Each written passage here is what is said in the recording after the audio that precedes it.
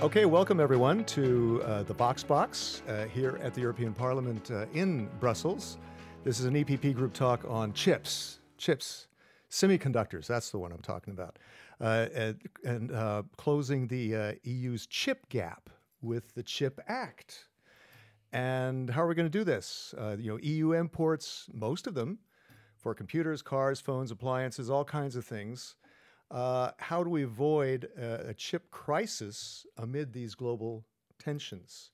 And who better to talk about that than Eva Majdal, a Bulgarian MEP with the EPP group. You're on the ITRE committee, that is the Industry, Research, and Energy Committee.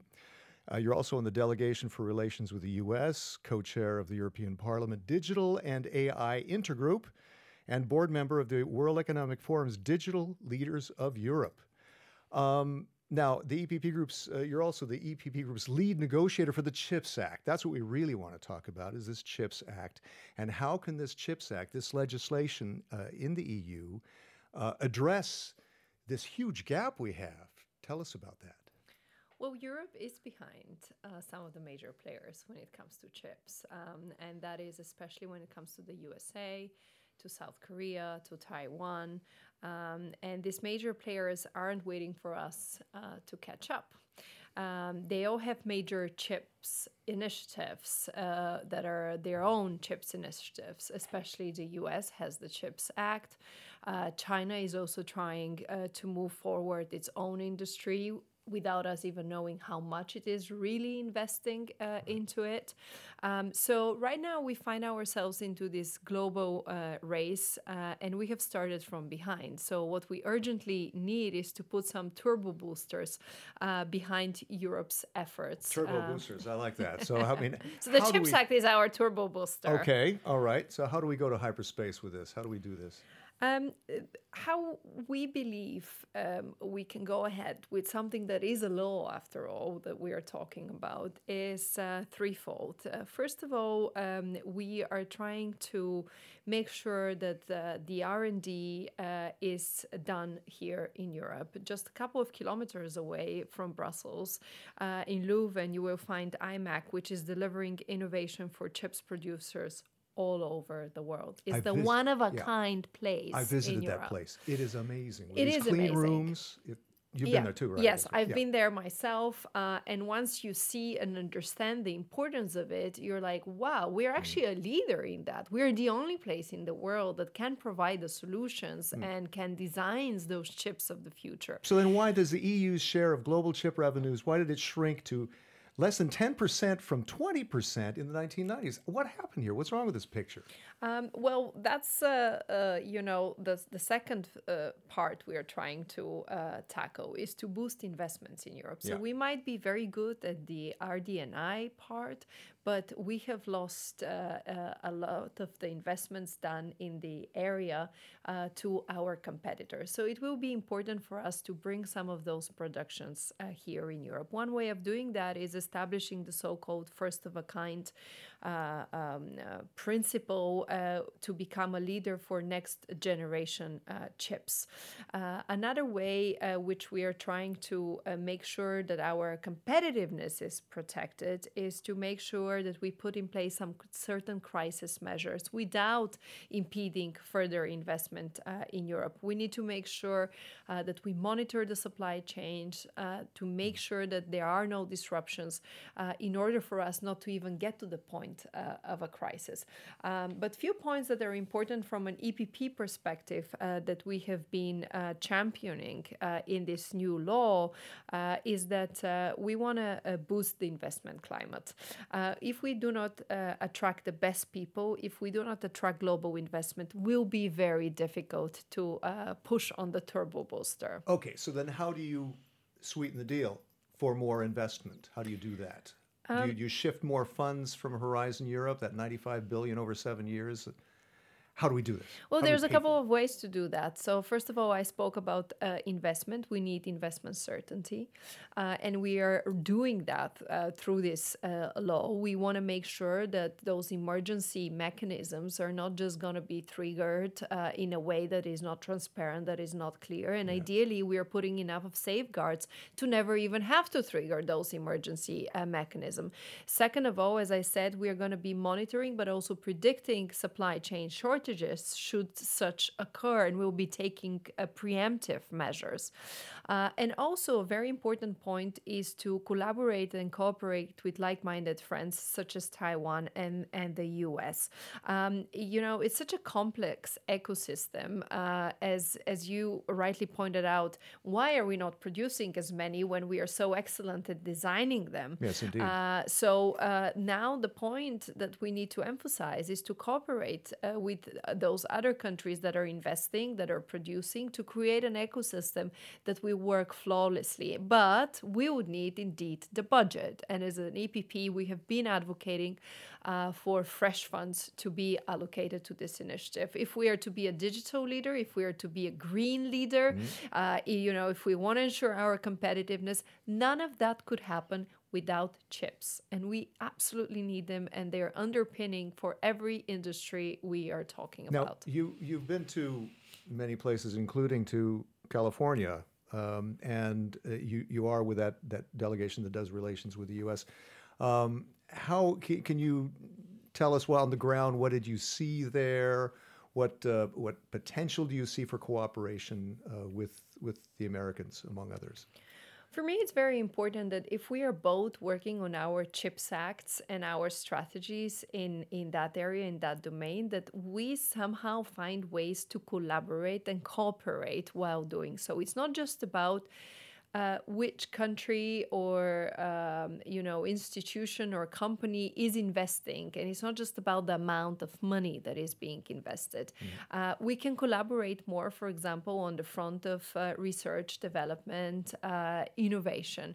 Our universities could have exchanges that can help us design those next generation chips. There are ways for us to enhance our relationships, particularly in this area. And I would like to see, platforms like the Trade and Technology Council, the TTC, to be doing more in more efforts in this domain. What about the Inflation Reduction Act, those U.S. subsidies for green transition? Do you see that as a threat regarding the chips? Well, I'm competitor or collaborator? How do you see that? Well, as I said from the very beginning, my position has been to encourage greater international cooperation and support. Ultimately, we must ensure that the semiconductor industry is dominated by democracies. I have seen more worry about what the US is doing and less talk and no worry at all about what China is doing here in Europe. So we may be competing, and we all compete, but it should be a positive-sum game that moves us all forward and prevents those autocracies like China from gaining dominance. And this is why I have been working with colleagues such as Senator Warner, one of the sponsors of the U.S. CHIPS Act. And I will continue to push for that cooperation between the U.S., EU, but also Asian democracies. Now, regarding China, I read a think tank commentary called, quote, "A Blind Spot in the EU's CHIP Act," which says that the act neglects dependencies on older Chinese semiconductor factories. That's the ones that make chips for autos, for instance. Autos need I didn't know this, 1,000 chips to build an auto? I had no idea on that. So how do we address that with the CHIPS Act? Yeah, actually, if you get one of the latest generation of car models that are also hybrid and so on, they might use up to 20,000 chips in one car that is. Well, And I think this has to be taken in consideration, and that's why we are working on the CHIPS Act. But on your point precisely, yeah, we're joined at the hip still with the Chinese on those kinds of chips, those lower end chips, right? yeah. So President Biden's recent export ban on high-tech chips to China is coming at a time when China is scaling back investment due to the COVID policies that it had introduced. So I don't think we can be complacent about China, which has still invested significantly, but we should take this opportunity to capitalize on its comparative reduction in competitiveness. And in particular, we have to focus on building Europe as truly the heart of RD and I investments. Of course, here the real danger with China is that it takes a chips industry by force. What I In mean Taiwan. is by invading Taiwan. Which makes most of the high-end chips in the world. Absolutely. It has one of the highest production of chips in the world also, but it produces the most cutting edge chips.